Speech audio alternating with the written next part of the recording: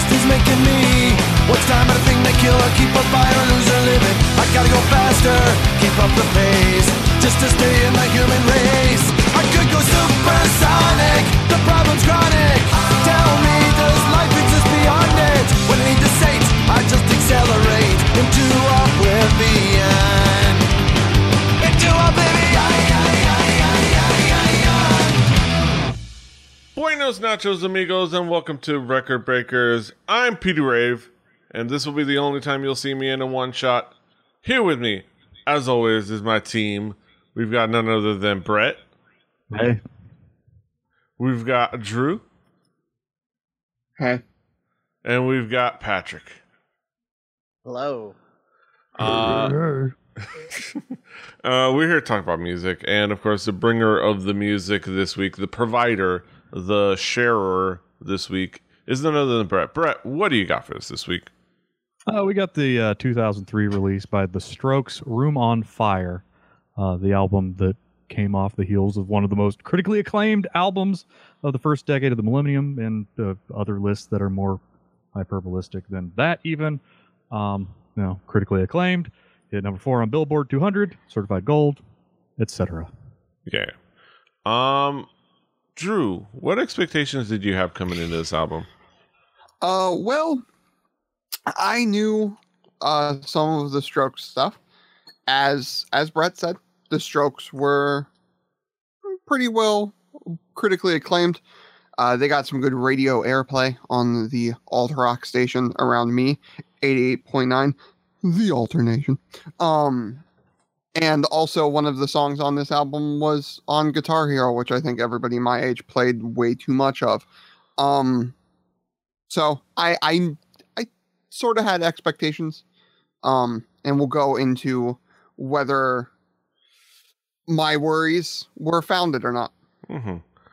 Patrick, what were your expectations coming into this album?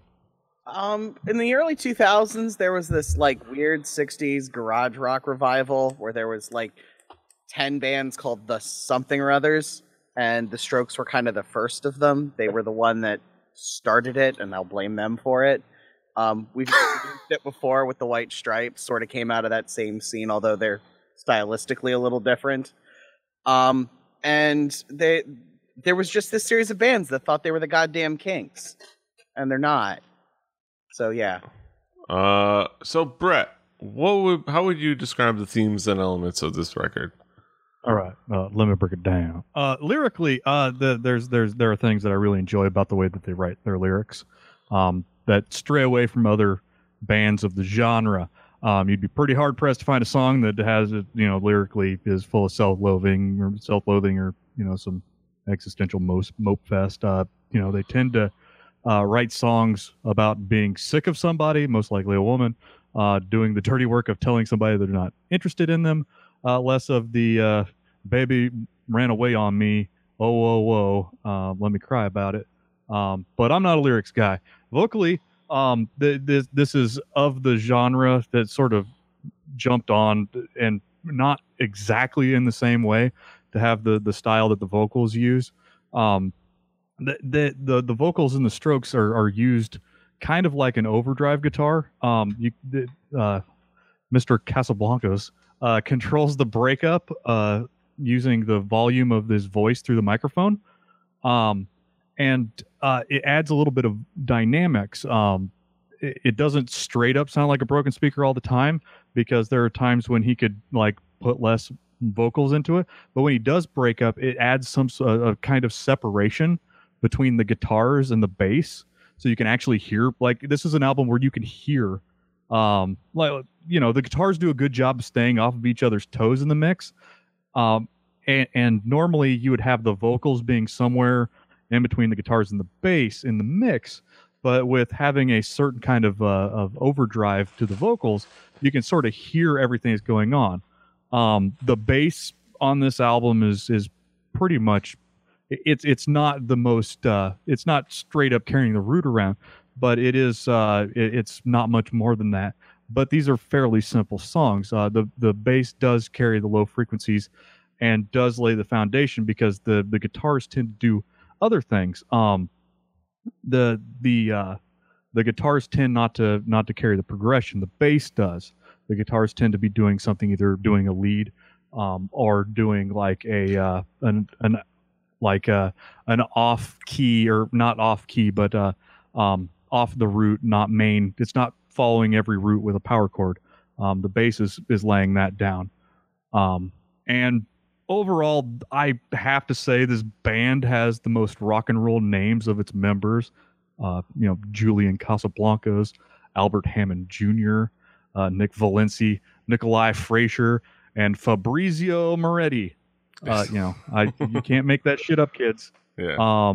It's the most ridiculous named like prep school kid band ever. Yeah. Naming after a deodorizer. That's Nice. Fabrizio. Drew, what would be the themes and elements that caught your attention? As I alluded to, in the A block, I was worried. Because when I remember hearing them on the radio and such when I was a kid, when I was a teen, I guess, I didn't really get it. And I still don't, I guess.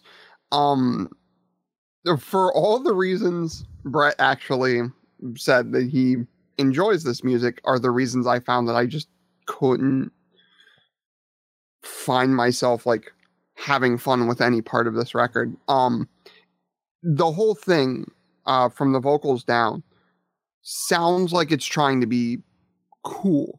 Like it sounds like though it's like trying really hard to be like a cool dude. The vocals are aloof. They almost sound like they're falling out of his mouth.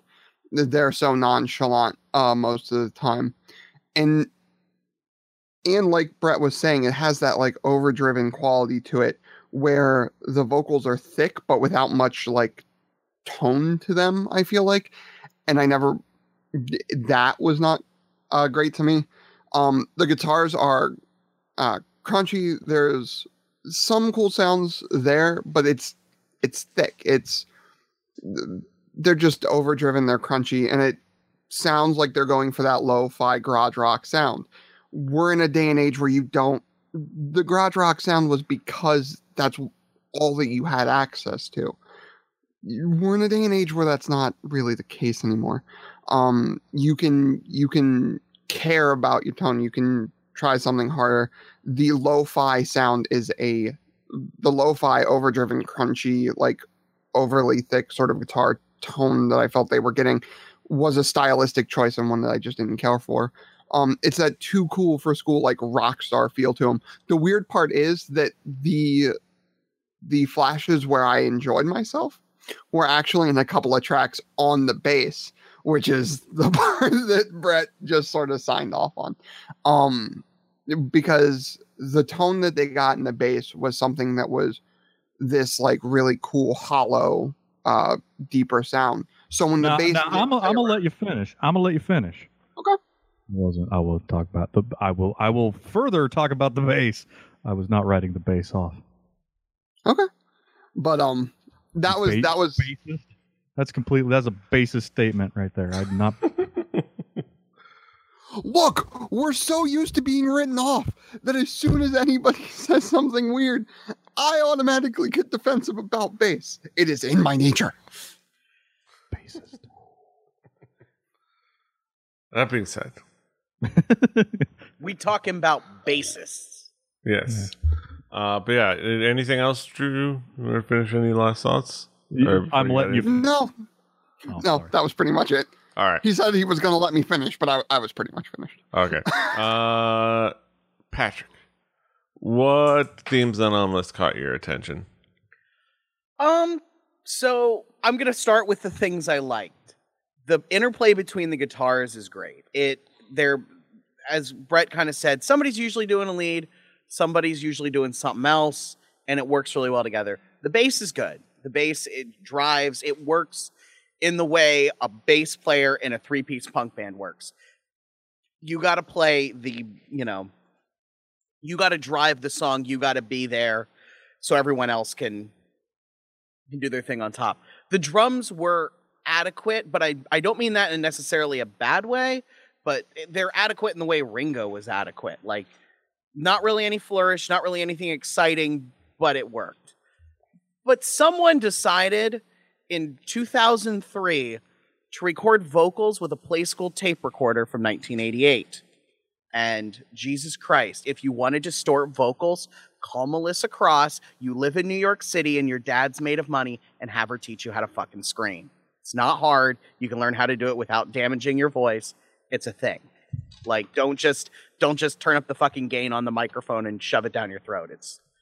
It drove me crazy the entire album that the vocals sounded like garbage. Purposefully. This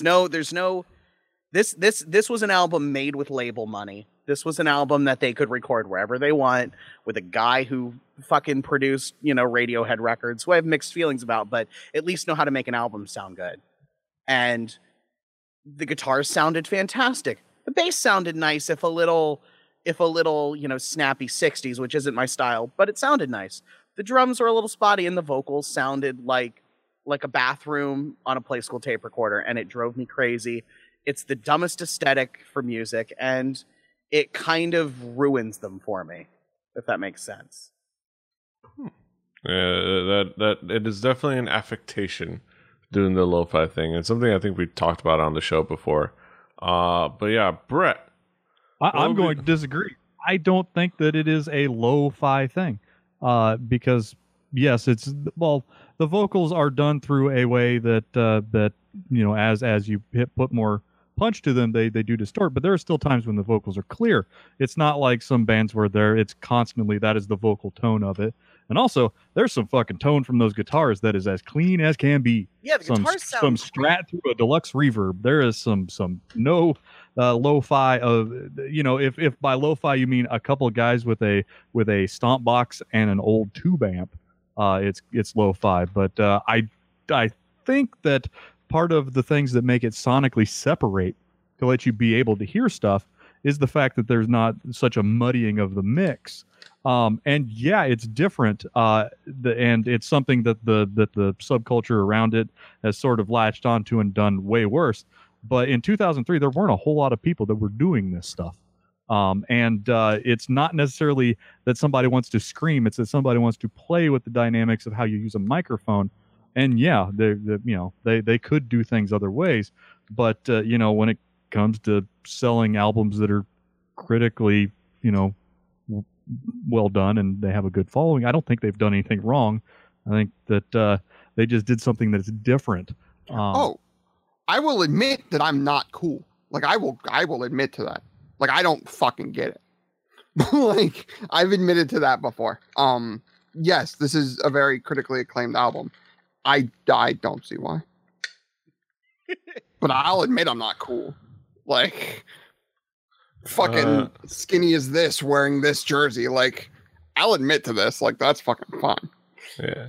But yeah, Brett, what would be some of the key tracks to zero in on? Okay, well, being not cool as well. I'm way more not cooler than you, Drew. We're gonna have a not cool off. But Reptilia, this is the song of the album for me. I enjoy the way the guitars and the bass do their part in the separation. There's they get a ton of mileage just by pulling a couple instruments out of the track and then throwing them back in. They even do like rolling the volume knob up to the point where they get a little bit of feedback. They do a little bit of dynamic tricks that don't take a whole lot. They just take a guitar, a stomp box, and a tube amp. And the guitar lick that's played under the chorus is it's kind of fun to play. Disclosure: this is a song that I play all the time. But the bass is really what makes this song. The bass gives the platform for the guitars to be able to do different things, and a chance to cut through the mix, because it again is the basis of the entire groove. The guitars are off doing their own things off on different levels, where the bass is carrying the actual song, the progression. The song Automatic Stop, I really like the layering of the different voicings, from the jangle guitar on the off stroke, the bass hanging out where rhythm guitars normally do, and the lead coming in really, really hot, but it not overstating, but it does what it wants to do in a way, because this whole album is all about people that are way more skilled at playing these instruments than what is actually being put on the record. But there is a beauty to the simplicity of a lot of this stuff that they don't have to do. It's not about maximum music per second, but which I kind of enjoy that stuff too. But this album this is not where this shines. And then the track "The End Has No End." This is it has a tone that I assume is a wah pedal that you stick at, like, you leave it and you stick it to color the tone for that repeating guitar lick. And while the second guitar plays a simple alternating line, and again the bass does what the bass is good at. I like these 3 songs. There are other songs that do some neat stuff. There's songs in there where they use a guitar as a synth. There's some stuff in there, but I think if those 3 songs, you listen to them, you sort of get a taste for what the album has to offer. Mm-hmm. Drew, what would be some of the key tracks that caught your attention? Like you said, I'm gonna talk about Reptilia, because that bass though, there's just a cool groove to it, and it was really fun. And this was, like Brett said, I think the high point of the record for me. But I would be missed if I didn't mention the fact that as a bass player, playing these songs on Guitar Hero and having to actually do chords, fuck that noise. I will always have bad memories of colored notes coming at me with this song, because I'm so my fingers don't make chords. They move chords. That, like, moving my, it's not all good. Automatic stop. The music, the tone, it like started coming out from the beginning was really, really cool. But the vocal tone to me stomped on this track a lot. And this was sort of the poster child for the a bit too close to the mic to make the vocals sort of overdriven thing that I just did not dig about this record. And it sort of was an infuriating point to me, because I was like, oh my gosh, this had a chance to be really good, and then nothing.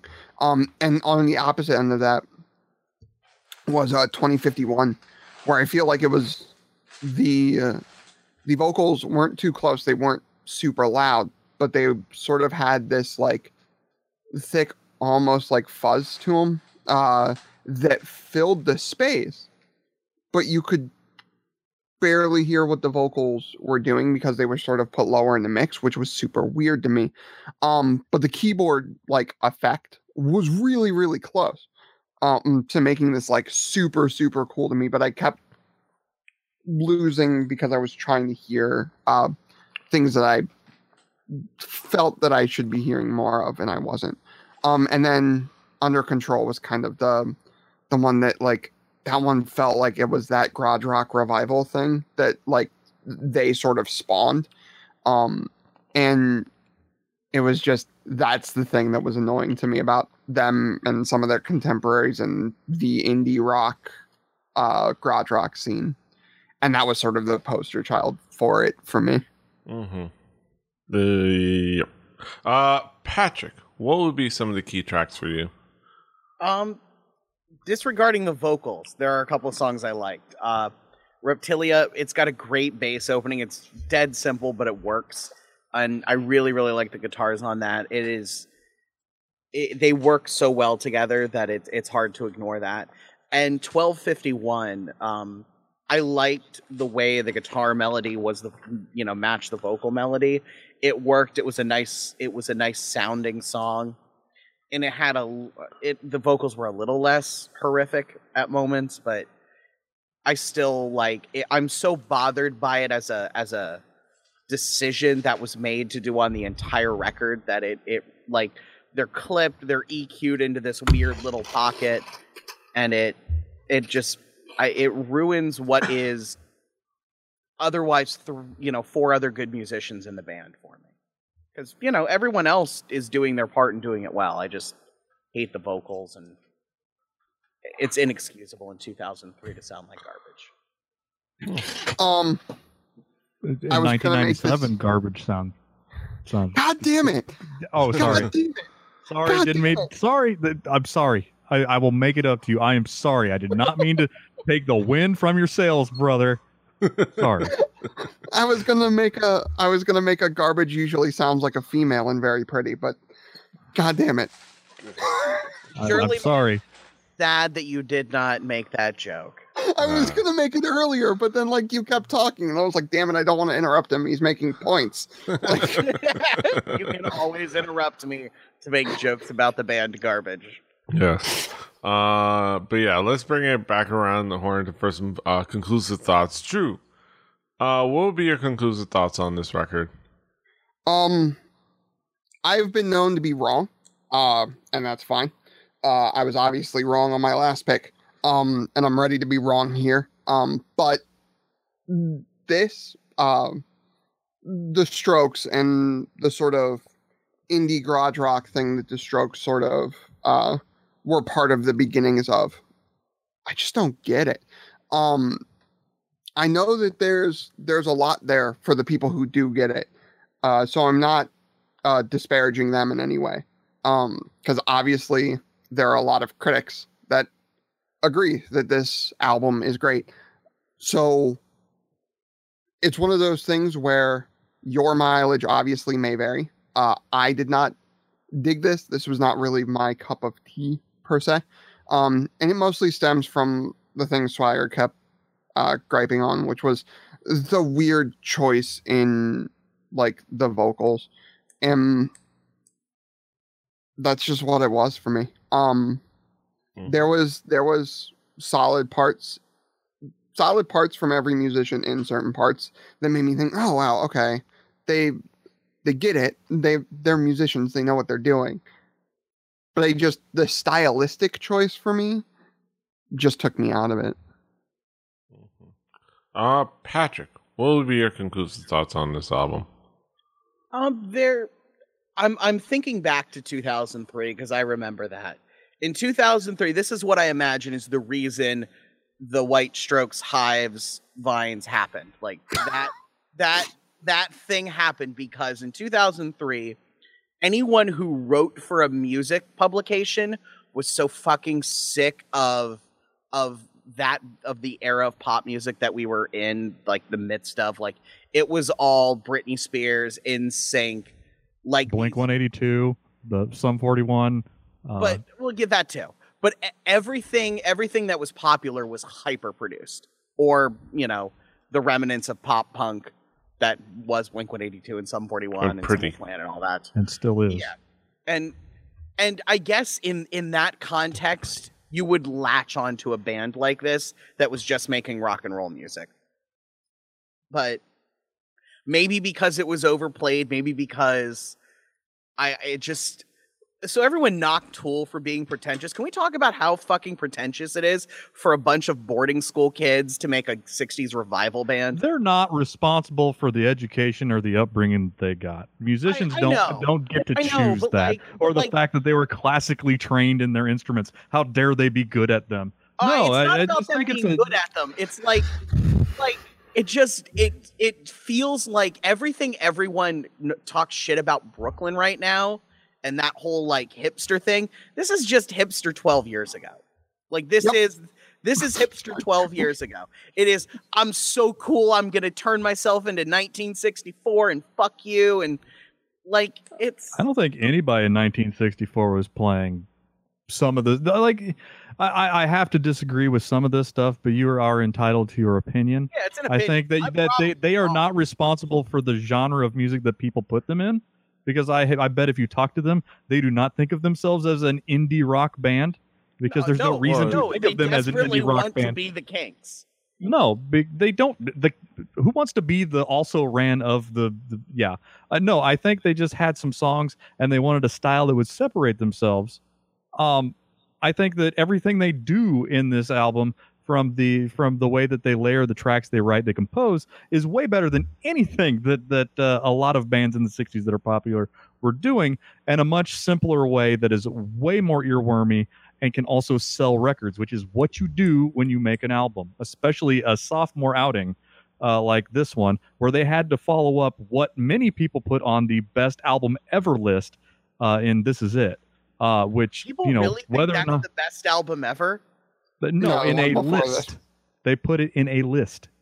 I'm not saying I do. I'm just saying that I like the fact that this is the second outing with this band. They were able to do something. Now, mind you, today, if you went and listened to more modern stuff that they have done, they stray away from some things because some things went out of vogue. Flea doesn't play slap anymore because that got old and tired. Because you know the people shift and move. But these are like people that were song crafters. That knew what they were doing, whether the production end or like, you know, I'm a guy who listens to a band that many people write off just because of the lyrics. Rush. Those guys are great. They have lyrics that are very, you know, divisive. I can still find things in there to pick out outside of the vocals in the Strokes that I think doesn't lead to straight blaming people being pretentious. I think that's just people doing things that other people didn't do. And just because people do it afterward, you can't blame them for, you know, bringing it in. Just like I can't blame the White Stripes for everything that I wish I could. Yeah. But yeah, any more conclusive thoughts about the album, Brett? No, not really. I mean, if you want to listen to a rock band, this is a rock band. They do some stuff in it. It's pretty tightly produced. They said that if they had a couple more weeks, they could do a lot better. But I think, you know, for the fact that this album came out and did as well as it did at the time that it did, which in 2003 the music industry was going down in flames, they did pretty okay and are still able to be the same band and do things differently, I think is important. But you know, you'll be hard not to have listened to some of this album. You probably already have opinions, but I think if you listen to it again, you can listen to sort of the nuances inside the album and sort of draw from that what I was trying to bring to the table. Mm-hmm. All right, so that those are our conclusions. Now we go to the main event of the evening. Like I say every week, our haiku reviews. You know, sum it all up in some poems. Drew, what is your haiku? I guess I'm just the most uncool in the room. Don't really get it. I'll throw mine in the middle. Sets their sound apart and does so unflinchingly, for better or worse. Patrick, what is your haiku? Contrived garage rock, recorded in a bathroom, cannibalism. And Brett, what is your haiku? Refrigerate? No.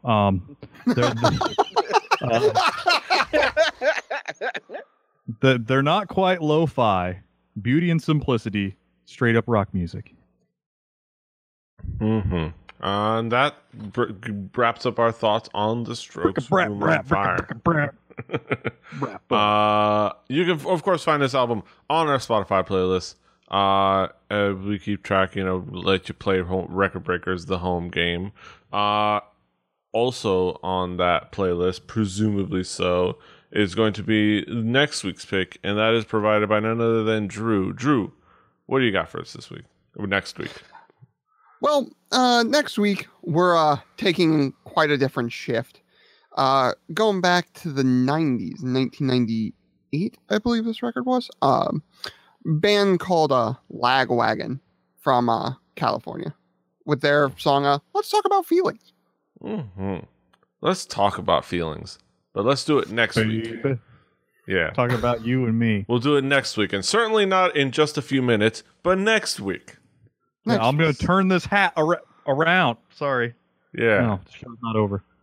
I'm sure I won't be wearing this jersey. Drew does 14 wardrobe changes during the award ceremony. Yes. How does he do it? Yes. But that brings us to the end of another fantastic episode of Record Breakers. You You can find us all over the internet. Patrick is at Swagger. Brett is at Hibbity Berbert, HIBBITYBIBBARD. Drew is at XJuciferX. I'm at PD Rave. The show's at 4 Record Breakers. That's the number 4 Record Breakers. RecordBreakersPodcast.com. RecordBreakersPodcast@gmail.com. Email us with thoughts and questions and concerns and complaints. And emu us too. I want Yes. an emu. Yes. Check us out on iTunes, Stitcher. Give us reviews on there as well. Give us, some positive reviews, hopefully. Give us any reviews. Yeah. Just do the things. Subscribe, like, share. Until next time, hasta los huevos. The space horse rides again. Send us out.